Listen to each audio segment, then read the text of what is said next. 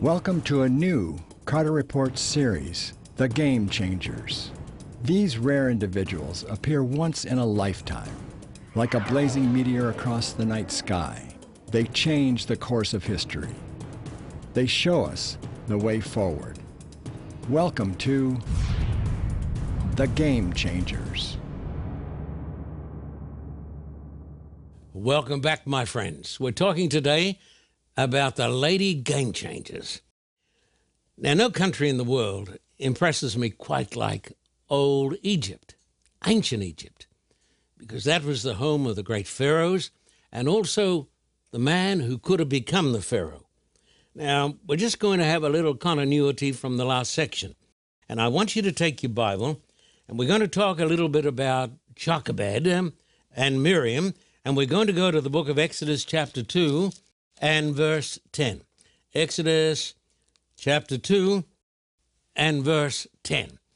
Now, just a continuation of what we were talking about when we were speaking about these two amazing women, Jochebed and Miriam. As you all know, Jochebed was the mother of Moses. And what about Miriam? Who was she? She was his big sister, but in those days, she was just a little girl. Now, Exodus, let me see, chapter 2 and verse 10 says, "And the child grew," this is Moses, "and she brought him to Pharaoh's daughter." We think that was Queen Hatshepsut, who became one of the greatest pharaohs in the history of the Egyptian Empire. And he became her son. So she called his name Moses, saying, "Because I drew him out of the water." You know the story. Miriam is standing there. The little boy is in a basket floating on the broad bosom of the Nile. And Jochebed is hiding somewhere because the decree has gone forth that all the little baby boys have got to be put to death. This was a terrible thing. And if this had happened, if there'd been no Moses, there would have been no Israel, no Ten Commandments, and no Messiah. And so here you got this little girl by the name of Miriam. You think she's how old is she? She's 7. You want to trust the fate of the world to a little 7-year-old girl? Like my little granddaughter Amelie? Well, maybe.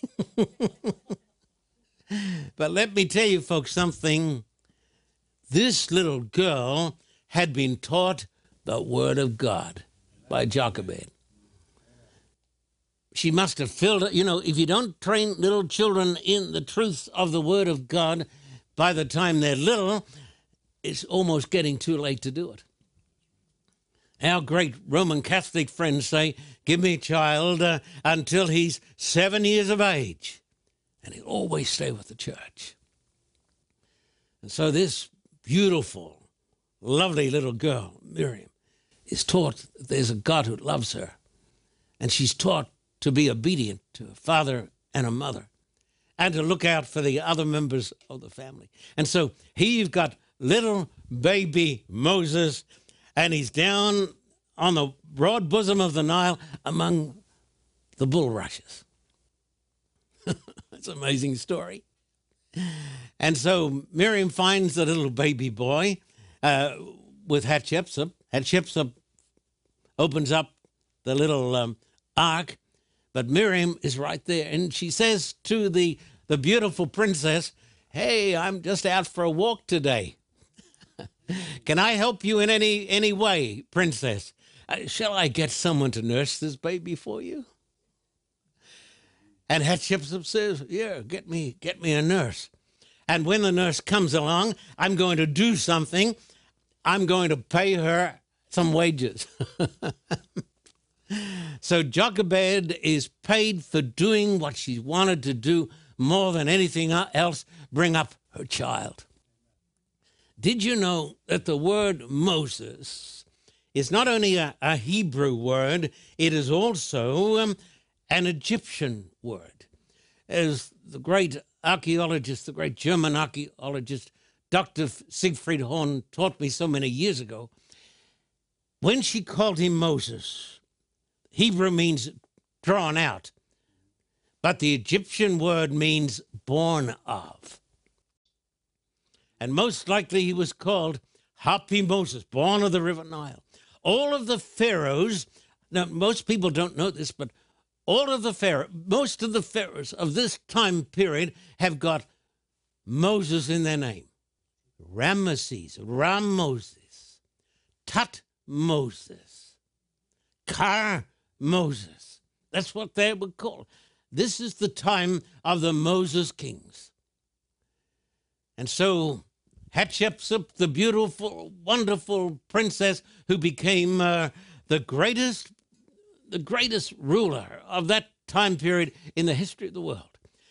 I've gone to Egypt many times, and I've seen the massive monuments of Queen Hatshepsut. I'm one of her fans. And when I look at her magnificent stuff, I say, I'm walking in the footsteps of some of the greatest people who've ever lived. And here is this woman by the name of Jochebed. And so she gets the little baby. Folks, she doesn't have him for long.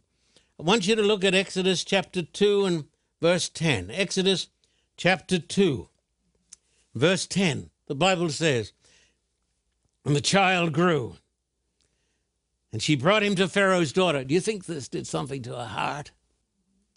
You know, this is your boy, the son of your own body. Now we think this boy is about 12 years of age. She brought him to Pharaoh's daughter, and he became her son. So she called him his name Moses, saying, because I drew him out of the water. How old was this boy, Moses? If we go according to the customs of the Hebrew people, he was probably about 12 years of age. But she taught him. I want to say to the mothers here today, never, never, never, never give up hope. Many people say, think of the world in which we live, the evil. Think of the evil on television. And so we've got a name around the world. Now, I want to tell you folks something. As one of the most violent countries on the face of the earth, and we pride ourselves on being a God-fearing people. In God we trust. And your chance of being killed here in this country with a gun is just about the highest of any country in the world, at least in the Western world. It's a dangerous country. There's a big problem. I think mothers and fathers have abdicated their responsibilities to the teachers with video games and the gods of this world. She had him, folks, for 12 years. Not very long to have a boy. What did she teach him? I think she said, Moses, I want to tell you where you came from. You came from the hand of God. You're not something nothing. In our universities today, we teach young people that man, listen to this, is the product of time plus matter plus chance. That everything is the product of chance. You're not here because God made you. You're simply a cosmic accident. No wonder we murder children in the schools. Imagine you send your kids to school. You don't know if they're going to come home because some lunatic is going to go and kill them. It's because they don't know where they came from. They don't know why they're here. And they don't know where they're going. If you think this talk is too strong, it is because you are out of touch with modern culture. She taught him where he came from. She taught him why he was here. Moses, God has got a job for you to do. She taught him where he was going. You came from the hand of God, baby Moses, young man Moses, and you've got a divine destiny. You're not something nothing. One of the greatest curses of social Darwinism is the infernal doctrine of the survival of the fittest. The strong win. The weak go to the wall. We crush them under our feet. This is often the talk of the banks of the United States of America and the bosses of Wall Street. Nothing matters except might, and we're going to win. But thank God, Moses had a decent mother. She taught him the story of creation. In the beginning, God created the heavens and the earth. The greatest words ever spoken on human lips are the words of Genesis 1:1. In the beginning, God created the heavens and the earth. I am a child of destiny. I'm not a cosmic accident. I'm not simply a planetary eczema and naught but potential fertilizer. Don't believe that garbage that's taught in every university. And then you've got kids that are taught these violent games, the violent movies, the violent videos, and these crazy people say to me, it doesn't matter what kids watch, it doesn't change what they think. That's absolute insanity. It is lunacy. Because the television people know that television commercials have got the capacity to motivate you to buy stuff. That's what it's all based on. And then they say, oh, but no, all the violent movies and the terrible things, that makes no difference at all. Do they think we are as crazy as they are? No, no, no. She taught him the story of the Creator, and it never left him. Train up a child in the way he should go. When he grew up, he might look like an Egyptian prince. Huh? But in his heart, my friend, he was a child of God. He was a Hebrew. Remember this, it's an old saying, but it's true. The hand that rocks the cradle is the hand that rules the world. I'm going to say something that is totally politically incorrect. I really don't care. Here it is. The greatest profession in the world is the profession of the mother with her kids. You see? And I hear people say, no, you can't be a real woman unless you're doing this, this, this, and this. And the ones who are doing this, this, this, and this generally are not taking care of their children. You see? So if you want to learn a lesson, if you've got the courage to think of Jochebed. The hand that rocks the cradle is the hand that rules the world. 12 years she had him. Jochebed and Miriam, 7-year-old girl, gave to the world Moses, who gave us the Bible, the Pentateuch, Genesis, Exodus, Leviticus, Numbers, Deuteronomy, gave us the Ten Commandments, and gave us the people of Israel, and they gave us the Messiah. And Jesus gave us the gospel. And without the gospel, as the people say in Papua New Guinea, you're something nothing. The gospel makes women real women and makes men real men. Without these two heroes, Moses could have ended up in the Cairo Museum. I've been to the Cairo Museum. I've been in the Royal Mummy Room. I've been there with a television crew. I've discussed Hatshepsut in that glass coffin with the great Dr. Hawass.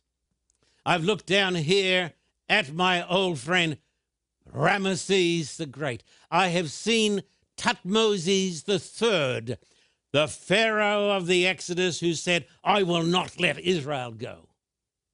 And when I went into the Cairo Museum, I thought to myself,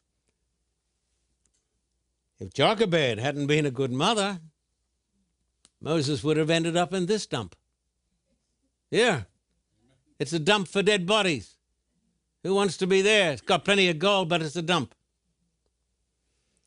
Now we're going to talk about the first feminist. Listening? Vashti. We come to the land of Persia. Been there lots of times too. One of the oldest civilizations. Esther, chapter 1, 10 to 12. Esther 1, 10 to 12. The land of Persia. On the seventh day, when the heart of the king was merry with wine, in other words, he's drunk, he commanded Mehuman, Biztha, Habona, Bigtha, Abagthar, Zethar, and Carcass. How was that? All these guys, 7 eunuchs who served in the presence of King Ahasuerus.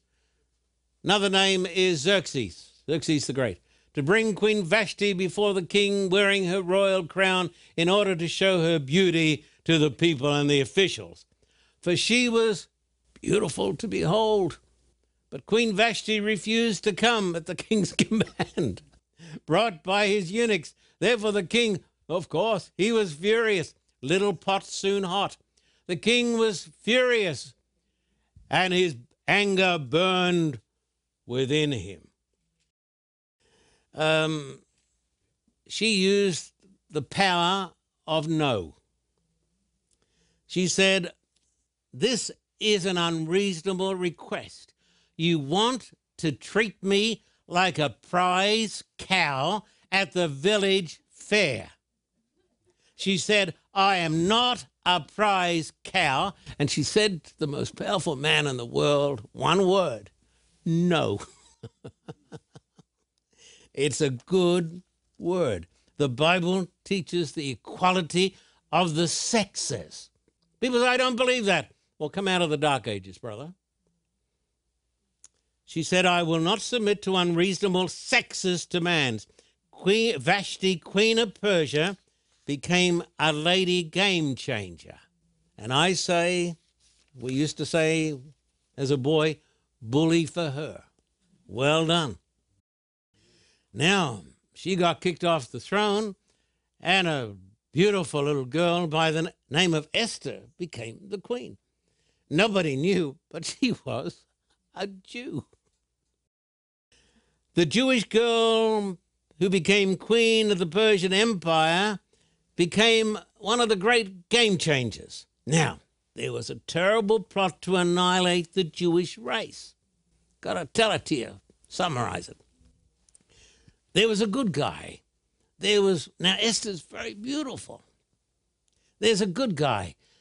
I think it was Esther's cousin. And he's a Jew, and his name is Mordecai. As a boy, I used to call him Mordecai, but I think I might have been wrong. Mordecai. He's the good guy. And there's a wicked man. He's the very essence of evil. Very wicked man, because he's got a program to wipe out the children of God and potentially the Messiah. He is wicked. Haman. Now, if you look at Esther 4, verse 14 and 15, Esther gets tied up in the intrigue of the court because a decree has gone forth from Haman, signed by the king, to wipe out the Jews and potentially the Messiah. Now, Mordecai sends this message to his relative, this little girl in the court. Now she's the queen. "For if you remain completely silent at this time, relief and deliverance will arise for the Jews from another place. But you and your father's house will perish." Listen. Evil prospers because good men remain silent. And so he says, if you're going to be silent, God will bring deliverance somewhere else, but you're going to die. Yet who knows whether you've come to the kingdom for such a time as this. Then Esther told them to reply to Mordecai, "Go gather all the Jews who are present in Shushan and fast for me, neither eat nor drink for 3 days, night or day. My maids and I will also fast. So I will go to the king, which is against the law. If I perish, I perish." Now, it was not a woman's world. It's a man's world. The king had so much power that if the queen, his wife, came in to see him uninvited, she was put to death. Can you believe it, man? The king had so much power that if the wife turned up unexpected, uninvited, he'd say, "Off with my queen's head." So the ladies didn't do too much talking back in those days. That shows you the tremendous courage of Vashti. No, not going to do it. You all need to learn that word. No, not going to do it. If it's wrong, I'm not going to do it. People come along and say, but no, I'm not going to do it because it's wrong. And she says, and he says to her, you've come to the kingdom for such a time as this. This tells me there is a divine providence. She wasn't there by accident. Vashti didn't say no by accident. There's a plan. And then she said, I'm going to go, and if I perish, I perish. I will do the will of God. So I want all you ladies to think about this. Esther was a special woman in the right place at the right time. She had courage. She put her life on the line. She was no wilting little flower. She saved her people. Without Esther, there would have been no Messiah. She was an amazing game changer because she was in the hands of God and she had courage. She had fire inside. She had a fire in her belly, if I could say it. A great game changer. Another great game changer, as we thunder to the end, was Ruth, a refugee from Moab, a country that most of the Jews hated. Now, the Bible tells us the lady goes over there, Naomi, husband dies, her 2 sons die, and she's left with 2 daughters-in-law. And so she said, I've had no luck here. I'm going to go back to my home. I'm going back home. And you read the story in Ruth chapter 1 and verse 14 to 17. And they lifted up their voices and wept again, and Orpah, one of the daughters, kissed her mother-in-law. But Ruth clung to her, and she said, look, your sister-in-law has gone back to her people and her gods. Return after your sister-in-law. But Ruth said, entreat me not to leave you or to go back from following after you. For wherever you go, I will go. And wherever you lodge, I will lodge. Your people shall be my people, and your God my God. Where you die, I will die, and there I will be buried. The Lord do so to me, and more also, if anything but death parts you and me. What a tremendous word from a woman who was a pagan. She said, I'm not going to go back to my gods. And so they go to the land of Israel.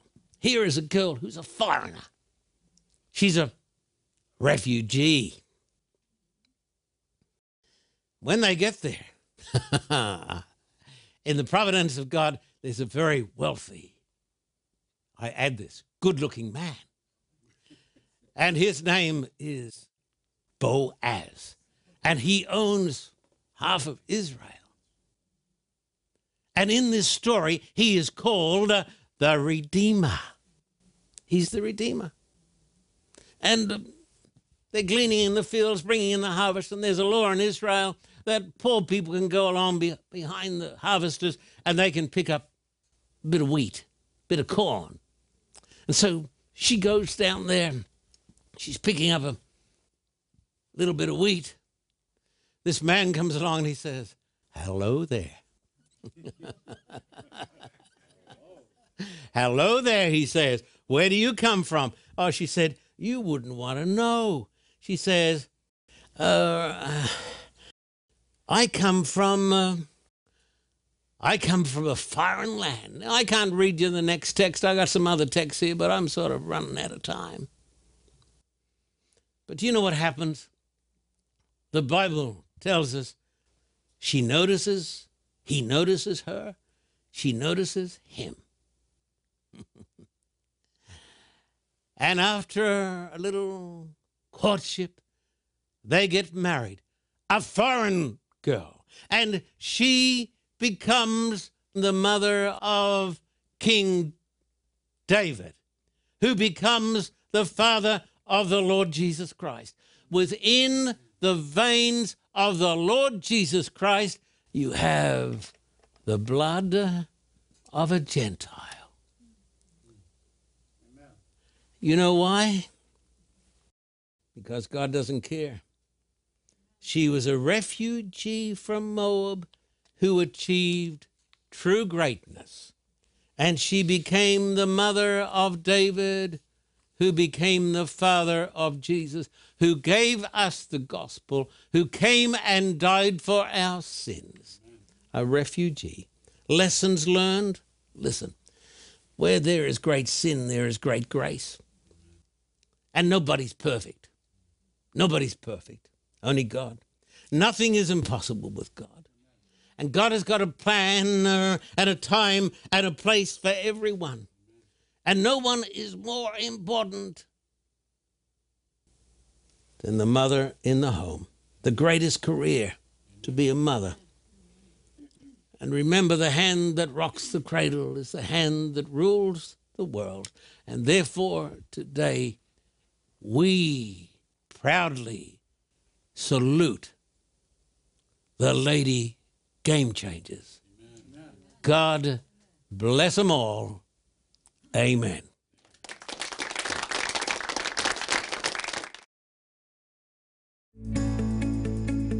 Jesus said, "All authority has been given to me in heaven and on earth. Go therefore and make disciples of all the nations, baptizing them in the name of the Father and of the Son and of the Holy Spirit." John Carter reports, "We have seen God's power as the gospel of Christ has been proclaimed in Africa, India, Russia, Ukraine, Cuba, El Salvador, and many other places. We invite you to partner with us in proclaiming Jesus Christ." To God be the glory. Great things He has done. Write today to the Carter Report, P.O. Box 1900, Thousand Oaks, California, 91358. That's the Carter Report, P.O. Box 1900, Thousand Oaks, California, 91358. In Australia, write to the Carter Report, P.O. Box 861, Terrigal, New South Wales, 2260. That's the Carter Report, P.O. Box 861, Terrigal, New South Wales, 2260. Thank you for your generous support. We look forward to hearing from you soon. May God richly bless you.